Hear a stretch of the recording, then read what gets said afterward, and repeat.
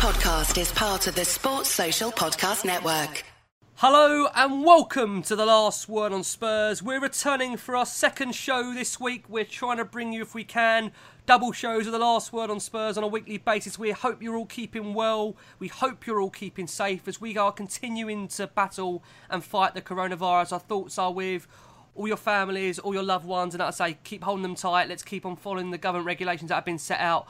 Delighted to have back on this show with me, Lee McQueen's back. Lee, how you keeping? How are you? Really well, thanks. Really good. Lockdown day, whatever we're on, they all merge into the same day now, don't they? So I hope everyone's keeping safe and well. Yes, agree with that. Hope everyone is keeping safe and well. Also pleased to have back on this show, I've got Jason back on with this one. Jace, how are you? Oh, well and good. Looking forward to a weekly catch-up and a bit of chance to talk Spurs, mate. Yeah, exactly. I think it's in the past, the last 6 months or so, we haven't always wanted to talk Spurs, but we get the opportunity every week if we can. If we can talk Spurs, we'll try our best to do it. And also pleased to have back on the show a regular, of course, Jamie from the Daily Hotspur. Jay, how you keeping? How are you? Yeah, very well. I hope everyone else all the listeners are doing well too.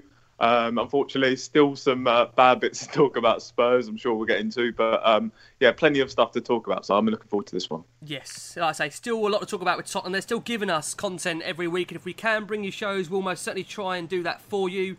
So we're going to start with, again, another breach of the social distancing that we've seen from Spurs this week. Lee, I'll kick things off with you. We're at the centre of another storm, this time involving Serge Aurier and Sissoko, just 2 weeks after Mourinho was accused of putting lives at risk in a one-on-one with Ndombele. We saw the duo flouting the rules during this pandemic, training together on Tuesday. Thoughts on it, Lee? Why is it still happening, Lee? It's beyond belief, really, isn't it? I mean, you would expect that, that messages are going through with, the government, and everywhere you look, it's plain, clear as day, isn't it? What we all need to be doing to try and help the NHS, to try and help save lives, to try and make sure that people aren't dying unnecessarily, because that's the reality. People are dying when they actually could be saved in certain instances. And actually, if social distancing between footballers, some people might just think, oh, whatever, they're not going to make any difference. But they are making a difference, because if everybody felt like that, then we wouldn't have a lockdown, would we? Boys, come on, get a grip and do as you're told. That's what I think. Good friend of the show and friend of all of ours, Alistair Gold, top journalist. He tweeted about it. I just wrote back. The reality of the situation is that Aurier, he does what he wants when he wants and says what he wants whenever he wants. He just, I remember a story. You boys probably know more about it than me. I remember a story when Aurier signed for the club. I remember there was a discipline record. He had a bad discipline record or something in his past or something. I don't know, but maybe listeners will be able to remember as well. But that's always grated on me, and it always just makes me feel that he just does what he wants whenever he wants, says what he wants. He's constantly come out and said things about leaving the club and this, that, and the other. And I just think he's part of my rebels, contract rebels from last season, this season. It just feels like it's last season. And I just think Sissoko's not out of the blame either. They just, bang their heads together, get them to stay in. Do they live with each other? Have they been self-isolating together? If that's the case, then they're entitled to go out for their 1 hour exercise together. But I don't think that is the case. And Jesus, come on, guys, just sort it out. You're spot on, Lee, when you refer to Aurier's past. His transfer to Spurs was held up by the Home Office as they deliberated on an assault conviction. So you're very right that he did have a bit of an issue in the past, which nearly actually held up his move to Spurs, ironically. But Jace, coming over to you, the pair, they've been forced to apologise after they ignored the government's lockdown regulation. I mean, again, you just question how have we got ourselves in this mess? Yeah, it's another case, but, fortunately a lot from across the river were also breaking self-isolation guidelines, I think, yesterday as well, weren't they? So that's taken a little bit of the attention away from us. But as Lee says, we all know what the rules are, and if you can't be bothered to do it, then, how stupid you are. But, none of us are surprised by Sergi's little moments of brainlessness, are we? We see it a lot. Now, Jace, both the players, they are going to be making a donation to the NHS after disregarding the instructions brought in to try and ease the strain on the healthcare services. But they're unlikely to be fined by the club. Do you feel at the moment, given what happened with Mourinho and Ndombele, should it have been a harsher punishment, or are you fairly satisfied that that's really enough for them to make a donation to the NHS? Well, the donation thing is it's like the guilty conscience thing, isn't it? We better try and do something to win a bit of public sympathy for us or something. So, I think that the donations are a little bit cynical in that respect. So they had plenty of time to make donations before that if they wanted to, or public donations. But, I don't know what the club can do other than remind them of their responsibility. We all know that, players' contracts, there's guidelines in there what they can and can't receive 2 weeks' wages for, and presumably they're the only reasons the club can't fine them because it's not in their contracts, or there's not a clause in there that allows them to do it. But, it's just another embarrassment, and just hopefully, somebody at the club's got to get the message across and make sure it doesn't keep happening, because, it's happening too often. Yeah, it is happening far too often. And Jay, apparently Spurs' hierarchy, they've been left frustrated and feel the players should be fully aware, as what Lee said, of what is fully required now by them. The good work that we're doing on the club is slowly being now overshadowed by some of the negative things that have happened over this last month or so. It's just utter stupidity. And, we've come on the last 3 weeks and we've had lots to discuss in terms of, people flouting these rules, Spurs players flouting these rules, and Spurs kind of really putting their name in the news. And you'd think, with all these incidents, that maybe they'd look to be much stricter than they are. And unfortunately, we've allowed this situation to happen again. For the pair, it's just absolute stupidity. And I posted the news on my Twitter account. I was actually quite shocked by kind of the reaction. I saw a lot of people were suggesting, it's not that serious. It's not really a story worth mentioning. But, you look at the number of deaths today again, it's still 700. And this is why I think there's too many people that still feel way too relaxed about these rules. And that's why these numbers are still so high. And that's why the guidelines are in place. So these numbers are tried to drop. But obviously, we're all very disappointed that we managed to come out and put ourselves in another situation like this. And this has to be the final straw for Spurs. This cannot happen again, because over the last 3 weeks or so, we really embarrassed ourselves as a club. We have indeed. And it just, again, is a shame because we've seen Spurs announce yesterday that Jose Mourinho is going to start volunteering by delivering food from the club's training centre to the distribution hub at the stadium. He thanks the frontline heroes amid was what we're in this coronavirus pandemic. And Lee, it's things like that, Mourinho stepping up, and listen, of course he's just a human being, of course he's just part of the Spurs staff, but is it nice to see the manager now getting involved as well, trying to really make a really positive impact during this crisis that we find ourselves in? He was already doing some stuff in the wasn't in the food banks. I think it was a couple of weeks ago when we saw him in his kind of making some food up or some sandwiches or whatever he was doing before. So and like we said last week, there is players and there is the club and the facility used for North Middlesex Hospital and the pizzas and all the stuff that Danny Rose has done and tablets with Toby. It's just some really good stuff. But like we said before, the negative headlines are the ones that sell, and that's why we'll get to hear them. And what the lads have just said, and Jamie summed it up perfectly for me. We've from a PR perspective, we've embarrassed ourselves. Over the last few weeks, and it can't happen again. So stop doing it. Just when you're in trouble, sometimes you just got to get your head down, don't you, and work. And that's maybe what they've got to do, is get their head down and work. Another story, Lee, I wanted to ask you about as we're on the subject of the players and the staff. And an interesting story that broke last week, just as we finished recording, was that Spurs are looking at Pochettino's current compensation package that he's got from the club. And they're hoping to reduce that due to this coronavirus pandemic. Do you think that's right for the club to be looking to try and reduce that? I mean, with all that being said, they're also trying to do a wage deferral for Mourinho, his current coaching staff and the players. Is that right? We should look at Pochettino's compensation package he was given at the time? Again, I think this is one for legal, for the legal people amongst us and the legal listeners, really, rather than me. I mean, I'll just look at it from a business point of view and actually just from a humanity or a morally perspective.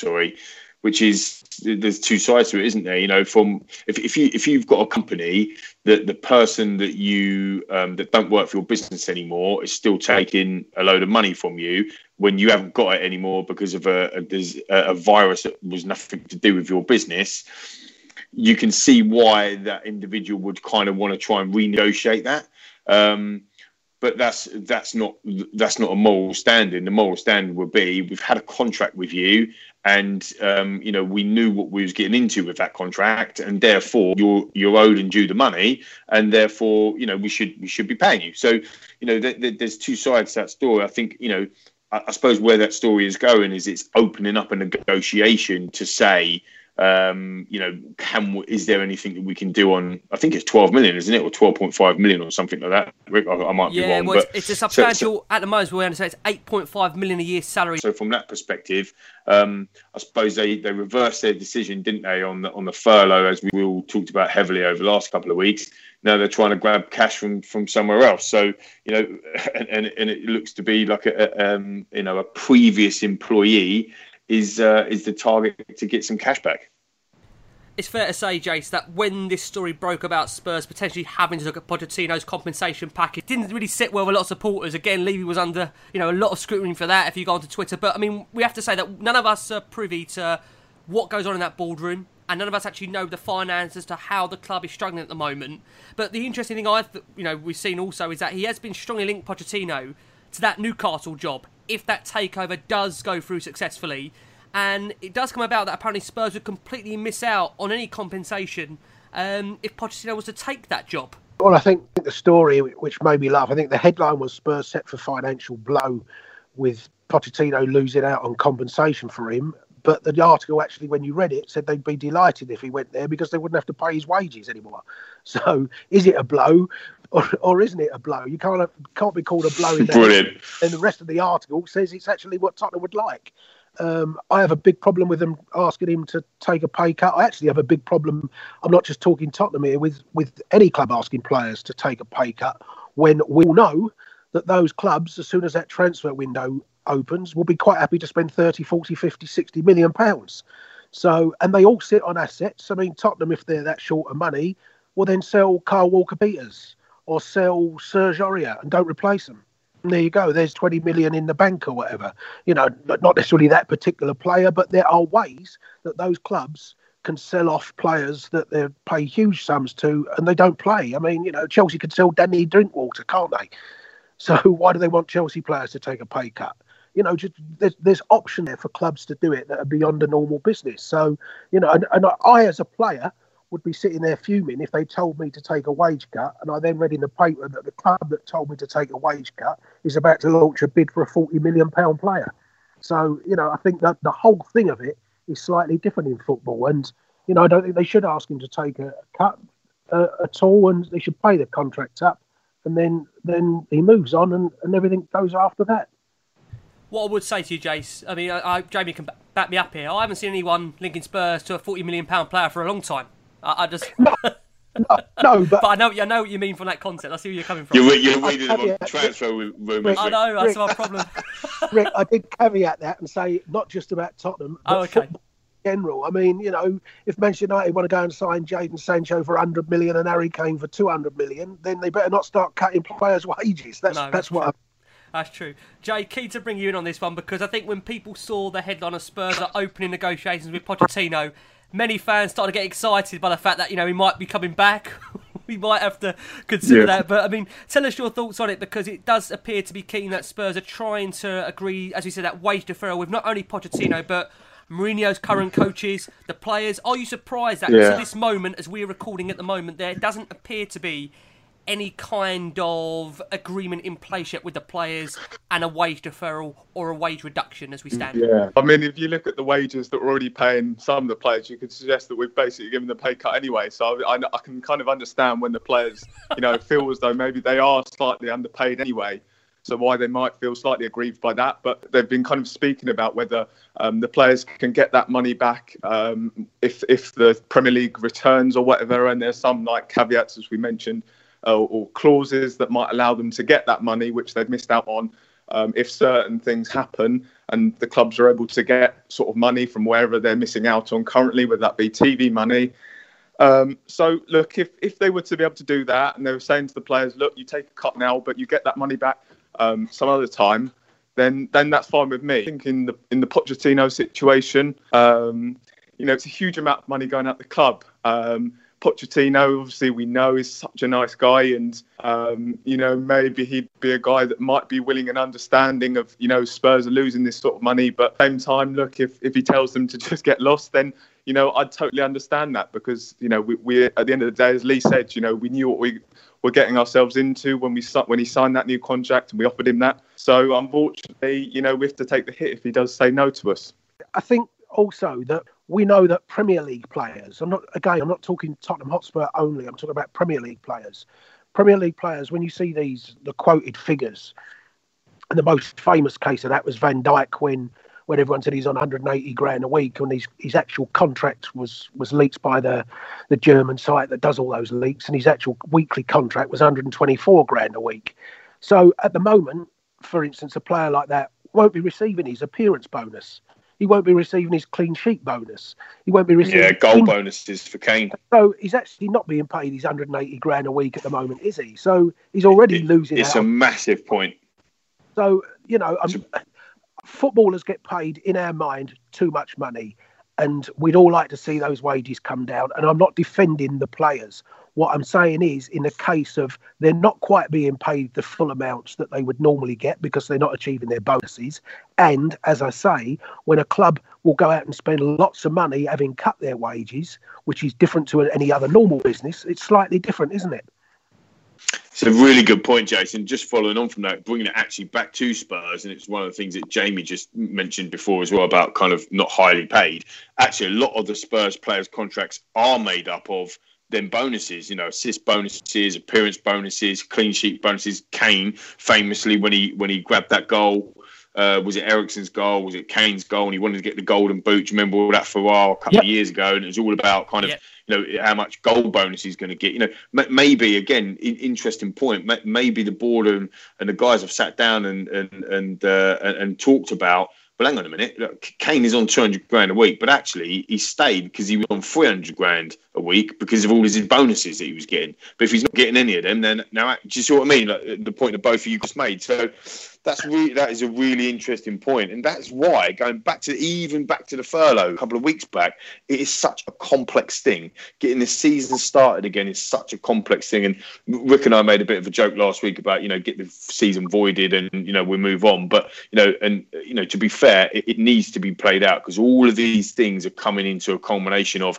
actually are the players knocking on the door, the chairman's door, to go, look, what are you going to do for me here? Because I ain't my bonuses now. So are you going to give me them? And then the board are knocking on their door, going, can you take a 30% pay cut? It's actual carnage. And I was also going to, just to tidy up furloughing, I keep saying, and again, I'm not talking Tottenham specific, I'm talking about footballers. I see this argument that players can be furloughed because they're not working at the moment. But if you look at the rules of furloughing, you can't be you're laid off of work. You're not allowed to work. And all these footballers are given fitness programs by the club. In other words, 100%.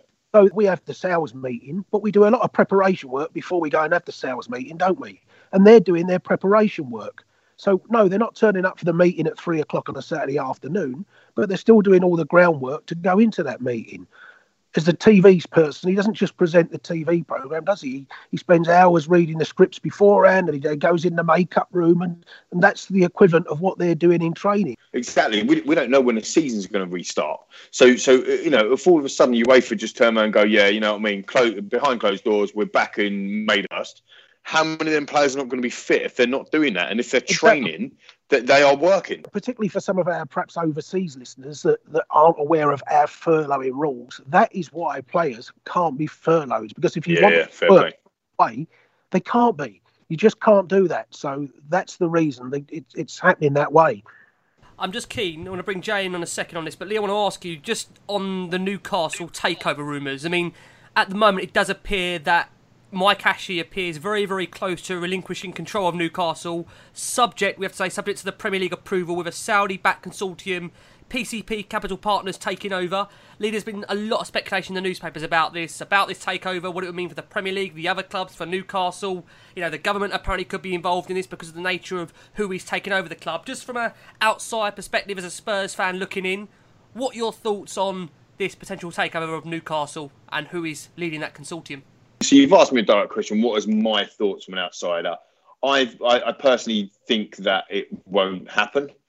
I think that there's, when there's some really, really strong. I haven't read lots of newspaper stories or articles, but I did read about BN Sports and how much they've come into the Premier League to say you shouldn't allow the consortium to take over a Premier League club. And when you look at how much power BN Sports have got, I think that they're either the first or the second largest, I suppose, customer really of the Premier Leagues for overseas rights. So they spend a lot of money with the Premier League on getting them TV rights, and if they're sort of saying, look, from our side, whether or not it's political because it's between two kind of different countries or the region that it's in the United Arab Emirates regions and that sort of stuff, I don't know. But the reality is, if you've got a huge client or customer that's basically going, mate, I don't think this is right. You need to do something. The Premier League have to stand up and listen. So that's my first point. I think the second point is, if it does get over the line, and Newcastle have amazing.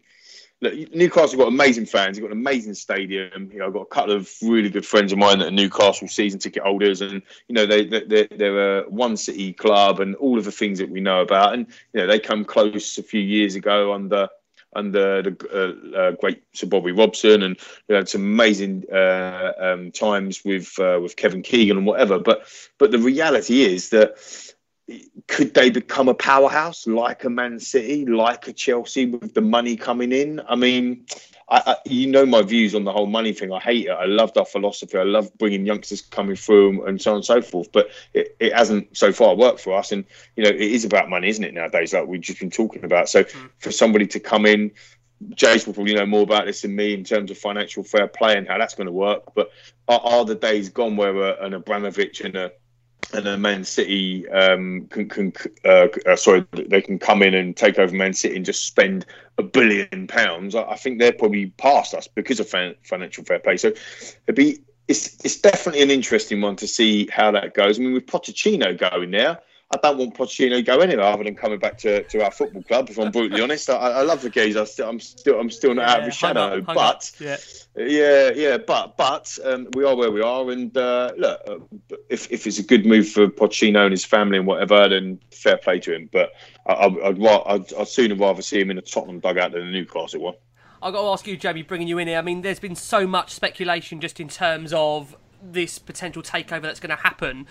Again, your thoughts on it, because Newcastle are a club that, let's be honest about it, they've been, probably along with Tottenham, being labelled as the underachievers of the Premier League, never really got to the very top heights. I mean, they had that great challenge under Kevin Keegan going for the title, and after that, never really materialised into anything. They had some big buys along the way. I mean, we've seen them buy the likes of Alan Shearer, Michael Owen. They've had some really flair players, David Gilner, of course, as well. From an outsider looking in, what's your thoughts on this potential takeover?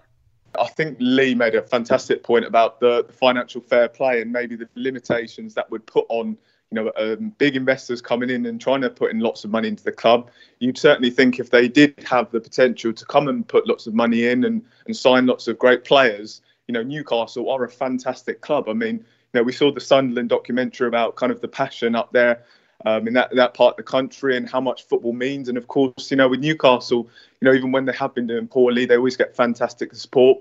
We've got so one city club, so that there's so much to be attracted to Newcastle. So you'd certainly think that they could be a powerhouse again, though. What would the implications of FFP would have? I know also as well, these owners are there's a lot of political controversy over these owners as well. And, as Lee said, again, about the sponsorship, maybe that is something that when the Premier League are kind of considering letting these owners come in and purchase the club, that might be something that they might look at, and all the controversy surrounding them.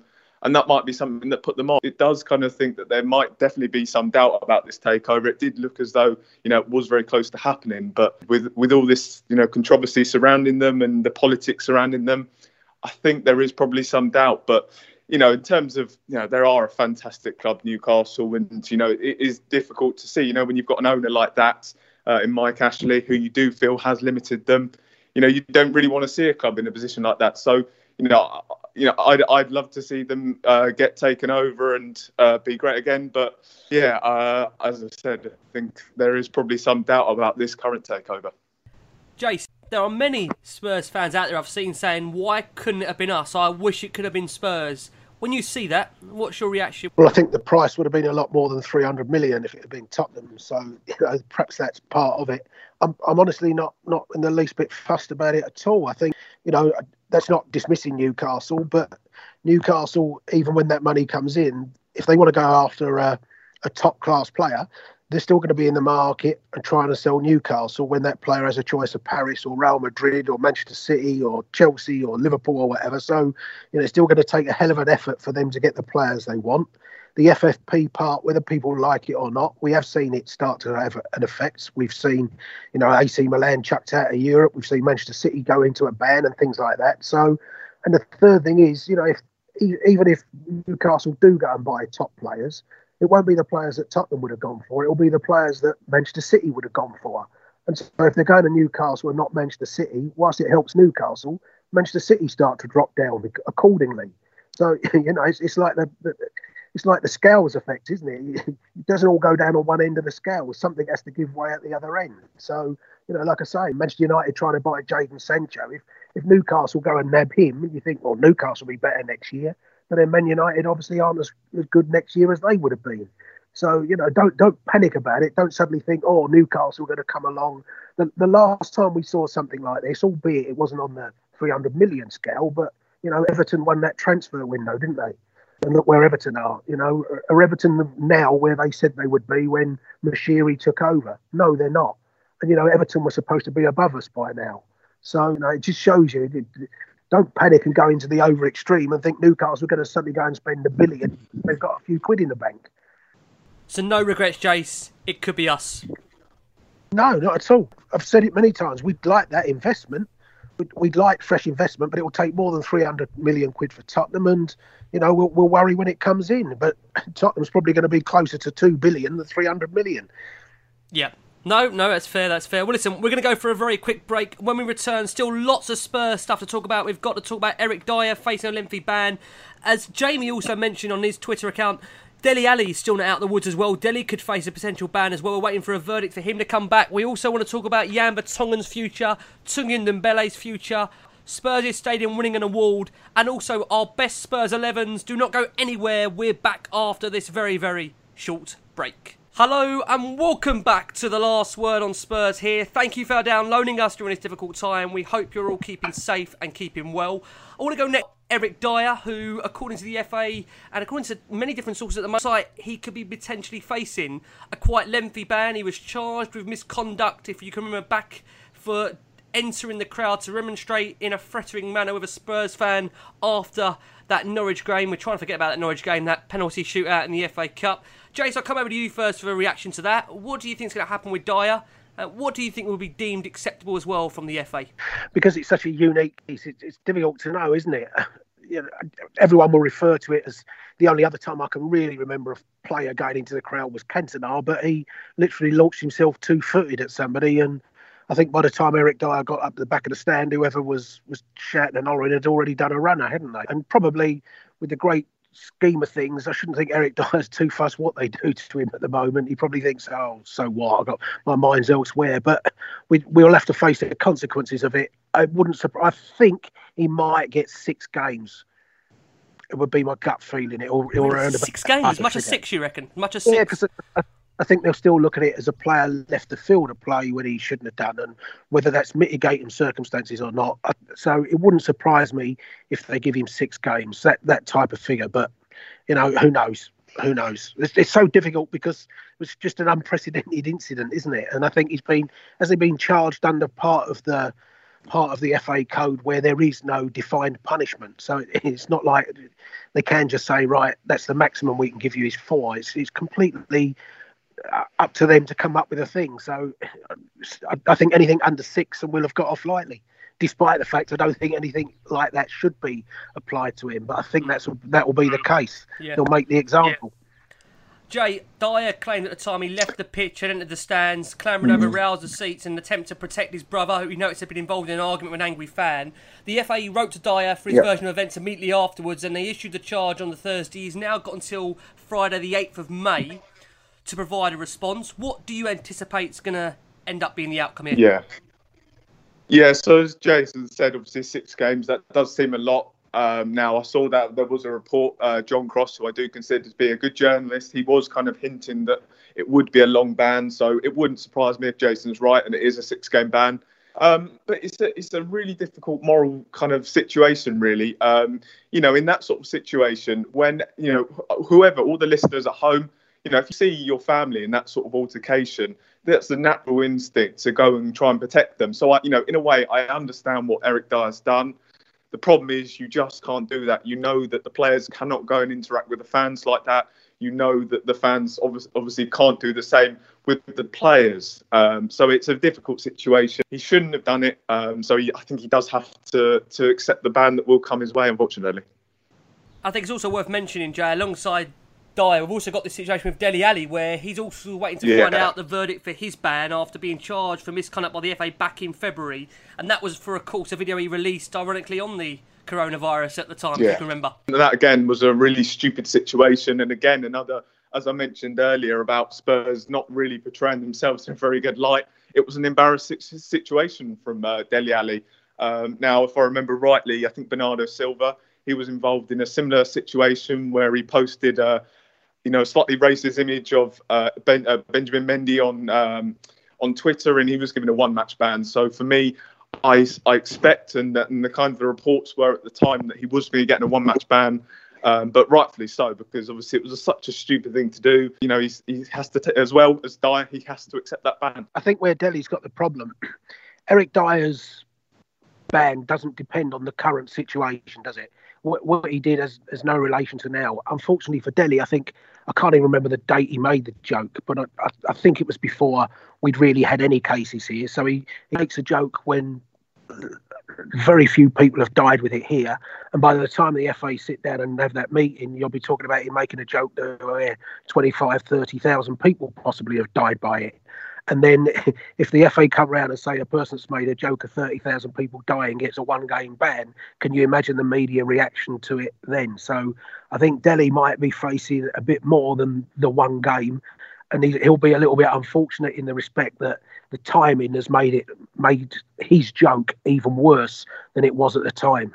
We're going to discuss UEFA's latest statement that they've released in the early part of the week. And Jay, I want to come to you for a reaction on this one, because UEFA have confirmed that if a domestic competition is prematurely terminated, qualification for next season's European competitions will be based on sporting merit determined by the Nations Football Association.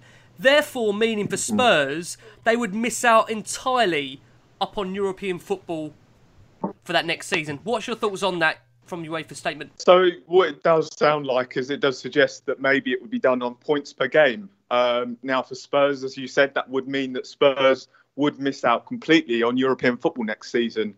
That's because Spurs would drop below Arsenal into 9th, which is quite incredible to think that Spurs finishing in 9th place after the last couple of years that we've had. But that is also based on the fact that Arsenal have played 1 less game than us, and that game was against Manchester City. So what that's determining, I'm not quite sure. You say it's sporting merit, but would Arsenal have got something out of that game? I'm not quite sure that Arsenal would have got anything out of that game and then perhaps would have finished below us. So that's a real caveat that you have to consider, and something that, is very unfair on Spurs, I'd have to say. The other situation being as well is another crazy one is Sheffield United. They had a game in hand over Manchester United and Wolves, and that was against Aston Villa. And, you'd expect with Villa being in the bottom 3, that would be a game that Sheffield United would win. And that would actually move them up into 5th. And of course, with Man City's ban, that could potentially mean that Sheffield United could have got Champions League football if they'd have played that game against Villa and won based on points per game. So for me, I find it really difficult to be able to decide to be able to decide European qualification like that. I also saw about how it would guarantee Liverpool the title. Now, if you're guaranteeing a team the title and you're kind of guaranteeing places by that, is it fair to suggest that, you relegate the sides that are currently in the bottom three based on that? As Lee has said many times, football is a game where you can, that's why we love it, because it's so unpredictable. Anyone can beat anyone in this division. And I'm sure there'll be teams that have more home games left than other teams in the bottom three and competing for the relegation spot. So it's a difficult situation. It's a really difficult situation to how it's going to be determined, these European qualification spots. But, with all these games in hand and the possibility of home games and away games remaining, that really does kind of throw a lot of difficulties up for me. Lee, this statement UEFA have come out with, it has got the real chance of really having a detrimental effect on many clubs, their finances. I mean, you would imagine there'll be a lot of lawsuits being created and prepared here when they read this about the sporting merit being determined by that nation's football association. Can you see this in any way work? I mean, this is an absolute... it's so complex. Yeah, I can see lawsuits. I think they've probably already been drawn up. I can see lots of things like that happening in the background. This is going to rumble on, and I think that's one of the reasons why, from a getting the season finished point of view, you kind of have to do everything in your power to be able to get it finished. You look at Germany, who have had something like 180,000 cases of COVID-19 and only had, I haven't seen today's figures, but only had 5,000 deaths, compared to France, who's had 185,000 cases and 22,000 deaths. And, the UK have had 130,000 cases and 18,000 deaths. Why am I talking about that? Because Germany are saying come May the 1st, next weekend? They think they're ready to start the Bundesliga again. So if you start seeing clubs or other countries, other affiliates starting the season, and then other countries can't start the season, that's where it becomes really complex as well, outside of just the Premier League. And obviously we are talking UEFA because we're talking UEFA qualification. With my Spurs hat on, obviously, I think it was... I'll find the credit in a minute and give him a shout out on the show. But one of the guys on Twitter come out with, maybe you look at the affiliation, like the rules that they do about how they're potted.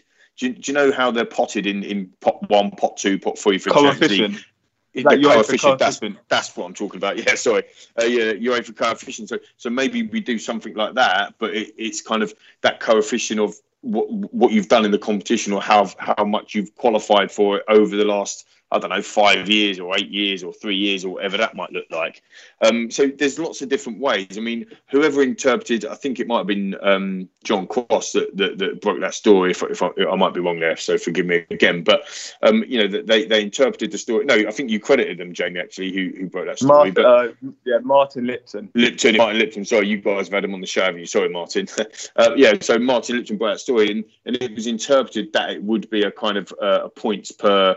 Average points per game basis or whatever, but maybe it might be something different. Maybe they're just putting options on the table. Maybe it might be, look, you finished in the top 4 the last 5 years, so you're going to go in it again, or nothing that they come up with unless finishing the season seems fair, does it? So I can't play that's unfair card, but it just seemed incredibly unfair, doesn't it, for the likes of the Bournemouths or the Aston Villas or whatever. I mean, how Arsenal could go above us if they've got a game in hand? That can't be. They'd surely have to bring down so everybody's at least played the same games, or maybe you do it at the half-season point. I mean, who knows? It's not going to be fair, is it? I'm glad I'm not making that decision, Rick. I have to be honest. Yeah, really, really tricky one. And Jace, to get your thoughts on that. I mean, in any way, that person that made that decision, could this have been an ex-player or anyone connected to football? Because it just seems such a harsh and brutal way of coming to a conclusive verdict here of what to do. Well, I think, we've seen the chaos it's causing in Scotland with this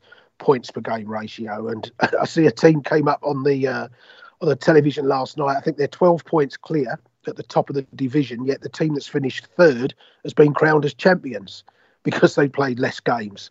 I think they played about 8. I mean, that's ridiculous. I mean, isn't it, Jace? That is absolutely ridiculous. That'd be like Liverpool not being crowned champions because of that's ridiculous. You just can't do that.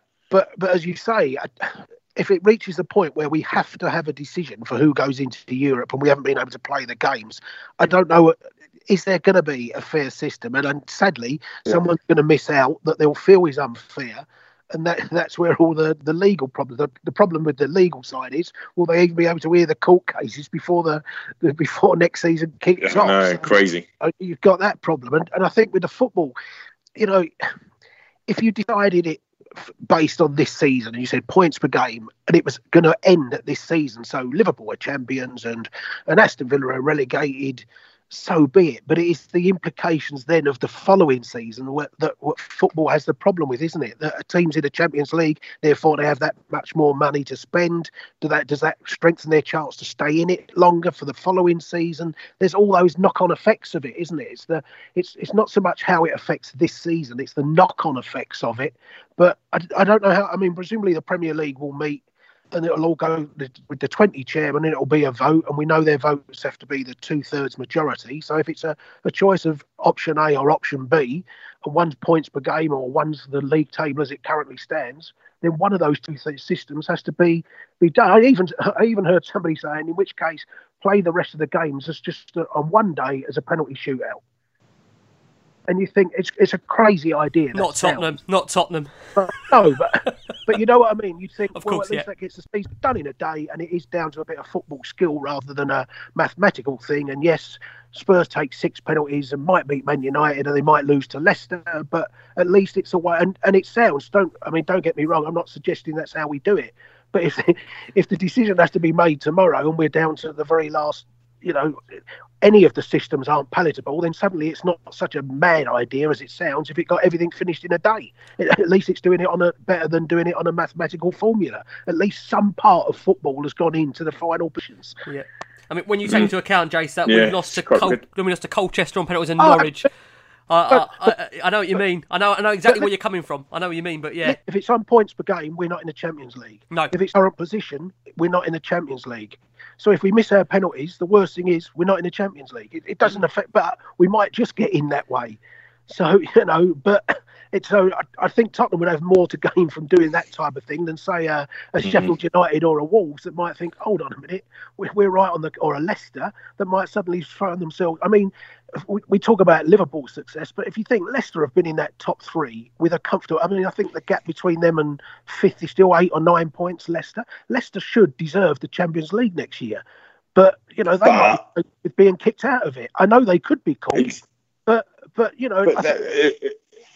exactly. I was just going to interrupt you, I think that's a fantastic point again, because Leicester in exactly the same situation, probably a little worse off actually than what Tottenham were last year. Before the Burnley game. And we had such a massive gap over 4th place and beyond. We were 3rd, absolutely roasting for no problem. We were definitely going to get 3rd. And in the end, with that Aubameyang penalty miss, that was what got us into the top 4, and it was 1 point. Yep. And so that's the point that Jamie just made that we spoke about last week. It's football is such fine margins. We talk about it on the pod all the time, and it's why we love it so much. How can you do? I know we're in precedented times, and we keep saying that word and whatever, but how can you do a forecast on what the season is going to end like when you just don't know? Leicester City were about, I think, half an hour or 1 game away from being relegated the season before they won the title, and then they won the title. And this is why we love sport, and this is why we love football. How can you just people say about if you void the competition, it takes it away from it, and I understand what they're saying, and I don't disagree with that. But actually, if you do this end of the season, it kind of takes away from it. I mean, Liverpool to win the title, look, let's be honest, everybody listening to this pod, regardless if you like Liverpool or you don't, they're going to win the title, aren't they? Even if the Corona didn't happen, and I wish it didn't, Liverpool would have won the title. But it's the people at the other end of the table, so obviously defending Spurs, because we're all Spurs fans. What's the best thing for us? We've seen it happen with Arsenal. If you drop out of the Champions League for 1 season, that's 60 million. Then you might not get again, like what Jace just said on the reverse, but Spurs might not get back to it again because we haven't had them funds and and then all of a sudden we lose a Kane and then we can't go back in again, and all of a sudden we're out of it a 2nd season and a 3rd season. That's what's happened to Arsenal, and it really does hurt the club. So there's massive ramifications, huge lawsuit, whatever it might be. And that's why when you think about that penalty shootout thing is probably not as daft as it might have sounded. Actually, when you start thinking about it, at least you've got some football. It's social distancing. No one has to go, against the corner and whatever, so you can still play the games per se. Although it's been a penalty shootout, at least you get them results. And it's done and dusted in a day. Exactly, the whole thing, and then we can move on. Everyone knows where we are, and we can move on. I mean, it's not ideal in ideal times, are we? So that might have legs. Start peddling that, I think. Yeah, needs must. All I'd also say on the final positions, I know lots of people are talking about, well, fifth might be enough because of Manchester City. I think what will happen is that Manchester City obviously were always going to appeal their ban. Yeah. So I think all that will happen is that Manchester City will be allowed to compete in Europe next year, and the ban would be then delayed by a season so that they have time to put their appeal together. They're not going to just carry on without them even having an appeal, because the worry would be that if Manchester City won their appeal, they're then going to turn around to the UEFA and say, hold on, you just had a whole year without us kicked out when we won our appeal. I mean, it's crazy. So I think Manchester City will definitely be amongst the top four next year, and they will have their Champions League place. But as I say, I think their ban right then, instead of being next year and the year after, they just delay that by a year. Yeah. Jay, I want to bring you in. We've had some transfer news. Now, again, Jason's already going absolutely crazy. Transfer season. We're not even in the transfer. He's back. Jason McCummon on the transfer window. Sky Sports are reporting, again, credibility on this one, we're not too sure how credible it is, but Barcelona want to sign Tanguy Ndombele from Tottenham, and they've apparently offered us Samuel Umtiti and Nelson Semedo in return. What's your feelings on that transfer? And give us, just your thoughts. Would you be open to negotiate with Barcelona? Because again, this Corona crisis would simply mean that there's not enough money to really be able to offer Spurs, a cash amount for Ndombele. Therefore, maybe a player swap could be mooted and could be a possibility on this. What do you reckon? Firstly, the two players, Umtiti and Semedo, they're both in positions that we would probably be looking for in the summer, a centre-back, a central defender and a right-back.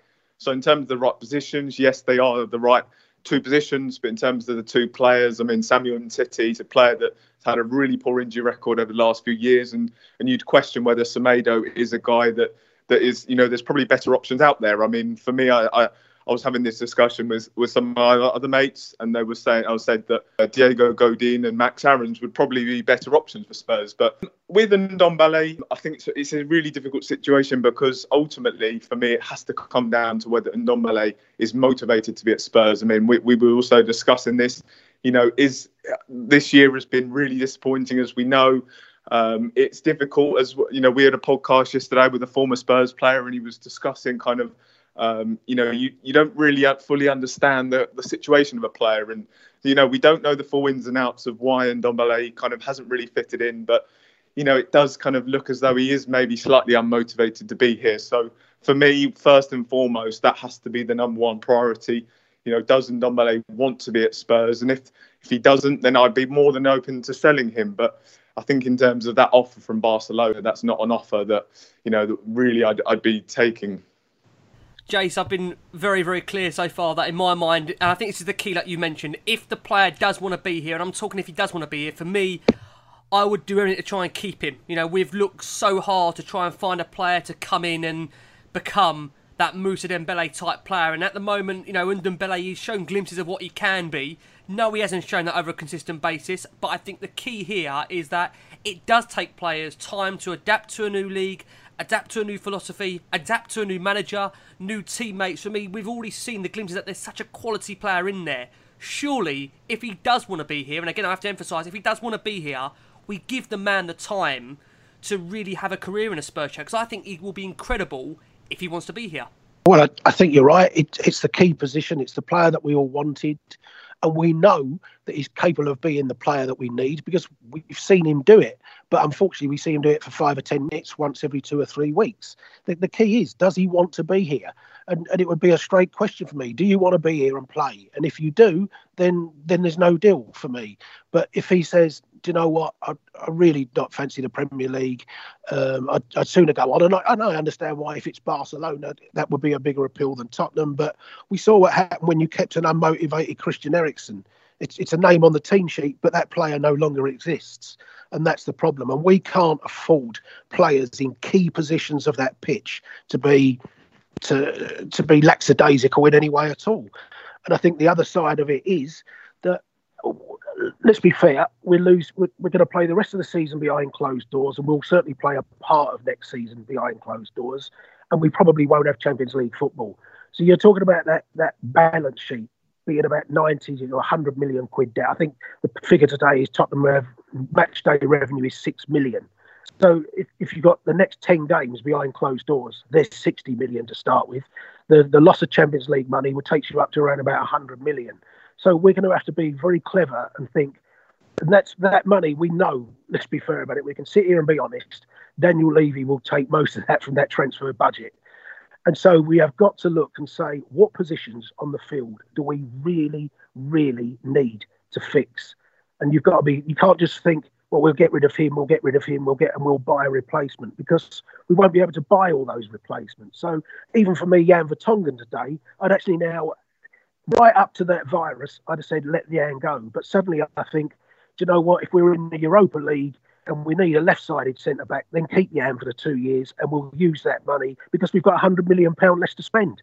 So we definitely need a right-back, and let's go and spend it on that rather than the right-back and the left-back and things like that. So Ndombele would come in for that. Do we really want to replace Ndombele and go and spend a lot of money because we've got a decent player there? But as soon as he wants to go, you think, right, he'll have to go, and we have to be creative and use the best way to use that money without dipping too much into a budget. Yeah, it's hard, really, really hard for them, and it's not. That's going to affect not just Tottenham. It's all those clubs, particularly Arsenal's match day revenue, I think, is 5.5 million. Man United's is 8 million or something. That's a lot of money to be missing from behind closed doors, and the only way they're going to be able to get that back, as I say, is to take that from transfer budgets. Lee, I want to ask you, again, I kind of made this point at the start of this statement about Ndombele, that for me, if you're going to, again, look to trade a player, isn't it, again, another massive risk when you're bringing two players, again, from overseas, to have to learn the language, number one, learn to play in the Premier League, learn to play under Mourinho. Again, it feels like, for me, it's going to be another learning process here for two players that haven't ever played in the Premier League. Again, that's a big risk that comes with that. Would you rather, if the player wants to be here, we keep with Ndombele, we know what we signed, we know why we signed him, and we give the guy the chance to perform for, God, the amount of money we spent on him? I agree with all three of you, to be fair. We're all saying a similar thing. I think, if he does want to be here, then he should stay. We should keep him, because he's a baller. He's going to be a baller. There's absolutely no doubt about it. If he moves to Barcelona, all we'll end up getting in a season and a half time, or half a season's time, is look how good Ndombele is. We're arseholes. We let him go. Levy's a ball, blah, blah, blah, and whatever happens. And, so we're in a bit of a rock and a hard place. I think on the two players that were in offer, yeah, they're coming from a foreign league, and again, we've said this many times in the pod. I would rather hire or recruit somebody that is proven or have got some sort of Premier League experience, so they don't have to have this bedding in time. I mean, you look at Lo Celso. We had a bit of a debate. One of the lads put it on there, didn't they, about how good, I think it was our very own John put on how good's Lo Celso been, and there's been loads of comments. 6 out of 10, 7 out of 10, 8 out of 10. He's been amazing. I think Jace, you said about he's been seen it in fits and starts, and you are right. I mean, I gave him a 7 out of 10, but we haven't really seen the best of Lo Celso yet, because he's bedding in. He had that injury and all that sort of stuff. So to judge Tunga Ndombele on what we've seen in fits and starts is not right. But again, it comes down to his attitude, and none of us will ever know if they've had that conversation eye to eye, in the club. I'm looking at your eyes. Tunga, do you actually want to be here? Do you actually want to be here? And if you don't, then you've got a situation to consider. With the two players on offer from Barcelona, Semedo and Titi, which would be a great name in the Premier League, are they in the key positions that we need? Yeah. So that probably means that the story's made up somewhere from somebody that's just putting two and two together to fill column inches. So let's see what happens. I mean, like I always say, Rick and Jamie, it's your department, transfers. But what I would say is Jace makes a brilliant point again on the money side of things and actually trading people in for another player rather than just spending cash might be the new way of football. You know, we saw that deal go through with Sanchez to Manchester United, didn't we? And it was a straight swap, wasn't it? For I can't remember what the reason was now, but it was a straight swap with Mkhitaryan. Thank you, Mkhitaryan. Yes, and maybe deals like that might start to happen a little bit more across the European clubs. But you know, it still doesn't hide the fact that if you bring in players from overseas, they need that bedding in period, and we can't afford to have that now. So people that have played in the Premier League, and that's why people are saying about Giroud coming. He's not the signing we need. We don't want him, but he's banged goals in for years in the Premier League. He gets it. He's a World Cup winner. He knows it. I know he doesn't play as a centre back, but as a backup to Kane and all that sort of stuff. You'd probably get more out of Giroud in the short term one season than you would of an overseas player coming in who's maybe a Piatek or whatever, because he knows the Premier League. William, and all you can honestly say with Ndombele as well is we know that the transfer market is going to be affected by the finances without a doubt, and Tottenham more than anyone, we know that happens. The finances take over, and we hear talking people about players taking wage cuts. Tanguy Ndombele, we're led to believe, is our joint highest paid player. So if he doesn't want to play at the club and he's on the wages that Harry Kane's on, then you get rid. You certainly can't afford to pay somebody the highest wages in the club who can't be bothered to play for you, especially not in next year's financial market. So, hopefully he gets his head sorted and we keep the player. But for me, I'd be thinking, well, if there's any thought of him wanting to go, do it. And then maybe you don't do the swap and you just say to Barcelona, well, it's going to cost you what we paid for him. It's going to cost you 50 million and you can have him or something. And you then try and use that money to buy who you genuinely do want. But, I don't think you can keep an unhappy player as the joint highest earner at the club. Yep. Conscious of the time, I want to try and squeeze in our best Spurs 11. So very quickly, just to finish up, Jan Vertonghen, he's been speaking this week. He says there'll be more interest, he believes, in him and other free agents due to the impact of the coronavirus. A quick keep or sell, or say keep or give a new contract or renew his contract across the panel. For you, Jace, would you renew his contract or allow it to run out? What would you do? Post-COVID, I'd give him a 2-year deal. Pre-COVID, I'd have definitely got rid of him. Okay. Jay, Jan Vertonghen, renew his contract or allow it to expire and let him walk away from the club for free in the summer? What would you do? I'd let him go. I think he's a player, as we've mentioned. I think he's a guy that wants a new challenge. I think he's been here for, nearly 9 to 10 years. So he's been here for a while. So I certainly think he's a guy that will look to move on. I think there are options out there, as someone that I've mentioned. I think Godin is someone that we've been linked with. I think he's a player that would really suit under Jose Mourinho. He's just a guy that's proven at Atletico and in the He's a winner, Jay, isn't he? He's an experienced winner as exactly. well. I think he's a guy. Exactly, he's a guy that would give everything for the team, as we saw under as his time at Atletico. So he's a guy that maybe I'd look to target. He'd obviously be relatively cheap with Inter looking to move him on. So I think there are options out there, cheap options out there to go and replace Jan. But as I said, I think Jan's a guy that probably wants a new challenge. He mentioned about learning a new language. So I would personally let him go. Okay, brilliant. And Lee, for you, Jan Vertonghen, keep or sell? What are we going for? I'll say keep or sell. Keep or let his contract expire. Yeah, my heart says keep, because I love the fella. I think he's been brilliant for us. 9 million quid. I think we paid 9.1 million for him or something like that. As Jamie said, like 9 years ago, he's been fantastic servant to the club. And my sentiment is I want him to stay and I want to keep him. But I do keep thinking, look, we kept saying about this rebuild. We kept saying we need to refresh. We kept saying, we've said it the whole season. From the Poch days all the way through the Jose days, we need to do something different. And if you keep doing the same thing, you keep getting the same results. And everybody that I listen to on Twitter or read on Twitter always wants something different results. We want to win cups. I'm in the same boat as them. So we've got to do something different. So I think it's a natural end. That's coming to a natural end. He gets the bonus of being a free agent and choosing where we can go. So he's a lovely fella bloke, and he should deserve a testimonial. He's kind of getting the benefit of being able to go and negotiate anything because there's no transfer fee involved with him. He's only 32. It was his birthday yesterday, wasn't it? So for happy birthday, Jan, and I hope it works out for you. maybe you go and hook up with Moussa Dembele, your best mate in China. Yeah, we'll have to wait and see what pans out on that. Just some very quick news also as we're here before we bring you our best Spurs 11s. We've seen Heung-min Son report to his boot camp in South Korea. That was on Monday to begin 3 weeks of his military service. He faces tear gas exercises, 18-mile marches and shooting drills with live ammunition. So hopefully Sonny comes back alive and well, fingers crossed. We've also seen the Spurs Stadium win an award, and that was for the world's best stadium. The stadium has now picked up 12 industry awards since opening just over a year ago, in categories that include structural engineering, architecture, building design, branding and wayfinding and inclusivity. So the stadium is winning awards. Let's just hope we start winning some more games there. I think that's all I can hope for. It's a wonderful stadium. We want to make it feel like home. But we want to end the show with a bit of light-hearted stuff and bring you what we have got as our best Spurs 11. So I tell you what, guys, I want to kick things off. I've actually gone for what we predicted was our team in a decade, which we did, obviously, before the start of the new year. So my team, and I've got to go from goalkeeper, then from defence to midfield and attack.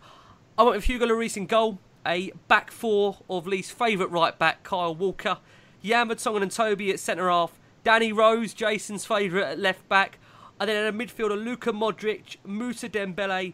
I did put this guy in there, Christian Eriksen, Gareth Bale, and then the forwards, you could deem as a forward, I had Heung-min Son and Harry Kane. So that was the team I had as our best Spurs 11 for me, and I went over this decade. Let's go to Jason. Next, Jace, your team you've got there in front of you that you've gone for. I'd base mine on players I've actually seen. So I went with Ray Clements in goal, who's the best goalkeeper, because I missed Pat Jennings. I saw Pat play one game, so I can't really put Pat in. I think everyone would say Pat Jennings is our best goalkeeper, but Clements, for me, the best one since. Steve Perryman's at right back, because if you've played 864 games for Tottenham, you must be a good player. That's for sure. So I've got Chrissy Hughton at left back. I've gone for Ledley King and Gary Mabbutt as my two centre backs. I've got Hoddle and Ardiles in the centre of midfield. I've got Waddle one side. I've got Gareth Bale the other side. And I've gone for Harry Kane and probably Sheringham or Lineker. I might just... gut would say Teddy, but I think Kane and Lineker would work better than Kane and Teddy. So I might go Kane and Lineker. Okay. I'm loving the difference here in teams. I'm going to go next to you, Lee. What have you got? Well, it's brilliant as well, because I mean, actually, when you look through the squads and the history books and whatever, we have had some absolute belting players. I mean, people that you need to have a mention. I mean, how are we not mentioning Jermaine Defoe, for example, who also doesn't make my 11, but ultimately, hasn't made either of yours either. And I don't know if he's made yours, Jamie, is he yet? But the reality is some fantastic players, Robbie Keane, etc. But I've gone for a similar thing to Jason, but people that I've actually seen live, like people that I've actually seen on the pitch play live. So my goalkeeper is Hugo Lloris. And yes, I've picked Kyle Walker, who, if you don't know already by now, is one of my favourite players. I was gutted when he left. I've actually gone with Ledley King and Toby Alderweireld as our centre backs, and our left back. I was torn on this one because Bale coming to a club as a left back, but he never really was a left back for us, was he? So I've had to put in Danny Rose. Because them seasons, that 15-16 season, 16-17 season, he was the best left back in Europe, in my opinion. So he was fantastic there. In the centre of the pitch, I never saw the likes of Ardiles or Perriman or Hoddle, Mabbutt play live, so I can't put them legends in. So I've gone with a Moussa Dembele in central. And alongside Luka Modric. And also on the left-hand side, again, one of my favourite players, David Ginola. But how can you put David Ginola in front of Gareth Bale in my team? I just couldn't, so I had to put Bale on the left. I've got Sonny in there on the right. And I've got Harry Kane. And just sitting behind Harry Kane, I've got Teddy Sheringham. Joel, it fascinates me the amount of quality players that all of us we can't fit in, and it's just crazy, isn't it? When you look back, Ginola, and like you've mentioned Defoe, and some of the quality players that we've had that haven't really had a mention, but it's just one of those things that when you're basing it on players you've seen, and obviously I've gone for more of a decade style. It's fascinating, really. I was just going to say, Lee, you could play Bale at left back and then bring who was it you wanted in there? Ginola. David Ginola. Yeah, Ginola. No, you could do that. So, could get rid of Rose. You're trying to get rid of Rose, are you? I'm saying, do you want Ginola in the team? He's still doing it now. In the team? He's still trying to get rid of Danny Rose. No, I tell you, I just want to say, Danny Rose has been absolutely fantastic during this time. You know, some of the gestures, and I've given him lots of stick, but you know, I'm not too big to say that what he's done in this epidemic or pandemic rather has been excellent, and the work he's done, and I'm sure there's a hell of a lot more he's done that we haven't even seen. Yeah. So you know, I'm perfectly big enough to give Danny Rose full credit for that. That's for sure. You just don't want him in any team of the season. I still sooner have Ginola in my team than him, in which case I've dropped out back. Let's go over to Jay. Let's see what Jay's got. His assembled 11 as. Jay, give us your team. Firstly, what Lee said, you know, it's very true. You look back through all the Spurs teams, we've always had some absolutely fantastic players, even when we were poor. You know, in the 90s, we of course had the likes of Ginola, Klinsmann, so we've always had some incredible players. I think another thing as well, you know, we spoke about the Newcastle situation and those owners coming in, pumping in loads of money. I think one thing that us Spurs fans are all very proud of is kind of the way that we have come up over recent years. You know, we've tended to always create these superstars, and that's something that I'm very proud of that we've done. So I think my team is quite similar to yours, Ricky. I've gone for Lloris in goal, of course, a World Cup winner. I've got the two fullbacks. Apologies to Jason. I've also gone with Danny Rose, and I've gone with Kyle Walker. I think that was something that made us so good under Pochettino, having those two fantastic fullbacks. And, you know, you look at Liverpool and having their two flying fullbacks in Robertson and Trent Alexander-Arnold. I think they're two positions that are very underrated, but yeah, they were obviously fantastic, those two for Spurs.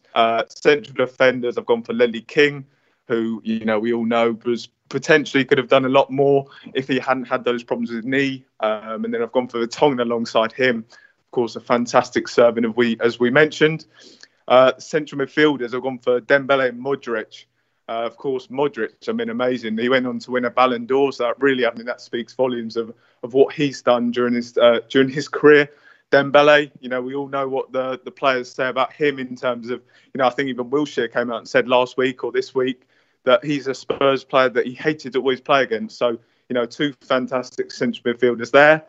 The wingers, I've gone for Bale and Son. I think Bale, you know, was a guy that Spurs, you know, always got you off your seat. He was a guy that, you know, always made you excited to watch Spurs. Son, similar.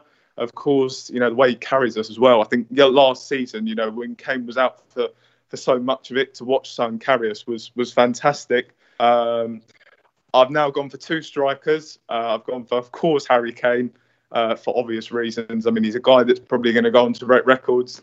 And I did change my team because he is my favourite all-time Spurs player. I have picked Jermaine Defoe, as Lee said, because, as I said, he's my all-time you favourite picked Spurs him. I didn't player. know that you had. I didn't know you picked him. So I love make Defoe. a quick substitution. I just didn't want to miss out on him because, you know, I think we actually had this conversation recently with some of my mates. I think he is a guy that it was hugely underrated. You know, his goal-scoring ability was absolutely outstanding. In my opinion, he could have gone to a bigger and better club given the stage that Spurs were at the time. I think he was just, as I said, he was a hugely underrated striker. He's a guy that helped me fall in love with Spurs. So it was difficult to miss out on him. So, yeah, that's my team. Quality. And Rick, just before you finish, yes, can I just quickly get what about your manager? In the same theme, manager. You're trying to get us going here, Lee, aren't you? You're trying to get us going. I would say, I think this is going to again be probably popular amongst some of you anyway. I will probably say Pochettino, definitely. Maurizio Pochettino. For me, yeah, he'd be, for me, the best Spurs manager. Before him, I would have said Martin Jol. So, Pochettino, yes, for me. Lee, for you? Well, again, you mentioned Martin there. I think I've got a good affection for Martin Jol. Harry Redknapp as well. I think what Harry did with us was, you know, he qualified us twice for the Champions League, although we missed out because of the Chelsea situation. And that, you know, Martin's almost like Martin Jol started the ball rolling. Harry came in after a few other managers, this and that, and continued that. And then my obvious answer is Pochettino. I mean, I love the guy. He made me really proud again to wear the Spurs shirt and to be a Tottenham supporter. And you know, that for me is the bit that we're missing at the moment. So for me, it would be Poch. Yep. Jace, let's go back to 1974. Well, Not quite. Jason's. It's Joe saying it. It's Joe saying, surely, Jason. No, there's only one man it can be for me because, you know, Birkinshaw's the most successful manager I've seen. So, Yeah. But I don't know if anyone's been watching those big match revisiteds that BT are running. And it shows you how football has changed. They showed, I think I saw a game yesterday where we played Man City, got beat. Man City hadn't won in 13 games, came to White Hart Lane, won 3-0, ripped us to pieces. So even then it could happen. But astonishingly, can you imagine this today? Keith Birkinshaw was not at the game because he was at Cambridge United scouting a player. God, can you imagine that? Amazing. That is Amazing. He missed a first division game against Manchester City because he was scouting at Cambridge to look for a player. And actually, I think it's our type of manager. It's transfers. And famously, when we beat Bristol Rovers 9-0, he also wasn't there that day. He was off scouting a player. Amazing. So, I mean, could you imagine that happening today? It just wouldn't, would it? So it just shows you how football has changed. Has changed. Jay, come on, let's hear it. I think I know. It's got to be Tim Sherwood. 59% win ratio. Oh, here he is. Here he is. We've got to throw him in there. Seriously, obviously Mauricio Pochettino, obviously, you know, what he did over those 5 years, absolutely incredible. The way he developed players. I mean, he, you know, really was a Spurs man. You know, made us all very proud to support Spurs, you know, played incredible football. I think it is, and this time has been really difficult because of how good we were. It's kind of, you know, having had so many years of being, you know, fairly average sides, and then 5 years of having, you know, fantastic football. It is really difficult to have this come down over the last couple of months. But of course, yeah, Mauricio Pochettino is the manager. And Lee, Fantastic. Lee, you've heard me just praise Danny Rose and speak well of Danny Rose. I would love, in a year's time, to be sitting here saying Mourinho's my favourite manager. For sure. I know that. Win us a trophy, We want the same. lovely football, and he'll have me eating out the palm of his hand, mate. There you go. You heard it from Jason here first. We all hope we can sit here, like I said, in a year or two's time, talk about the same about Mourinho. So, Lee, thank you ever so much for coming on the show. It's been a real pleasure. Jace, thank you as always. Great to have you back on. Always a pleasure, Jace. No problem being good on, and just the listeners, hope they're all out there. We know a few. I think Abby lost her granddad, and I know a good friend of mine, John Ellis. He's gone through a really tough time, had it, but fortunately come out the other side. So particularly our listeners who have lost loved ones, and our thoughts very much with them, mate. Yep. Amen to that. And Jay, thank you for coming back on. Always a pleasure. Really, really do appreciate your time. I totally echo what Jason said. You know, I hope all the listeners are staying well. I hope that this can kind of provide a bit of relief during these difficult times, and it's kind of something to enjoy.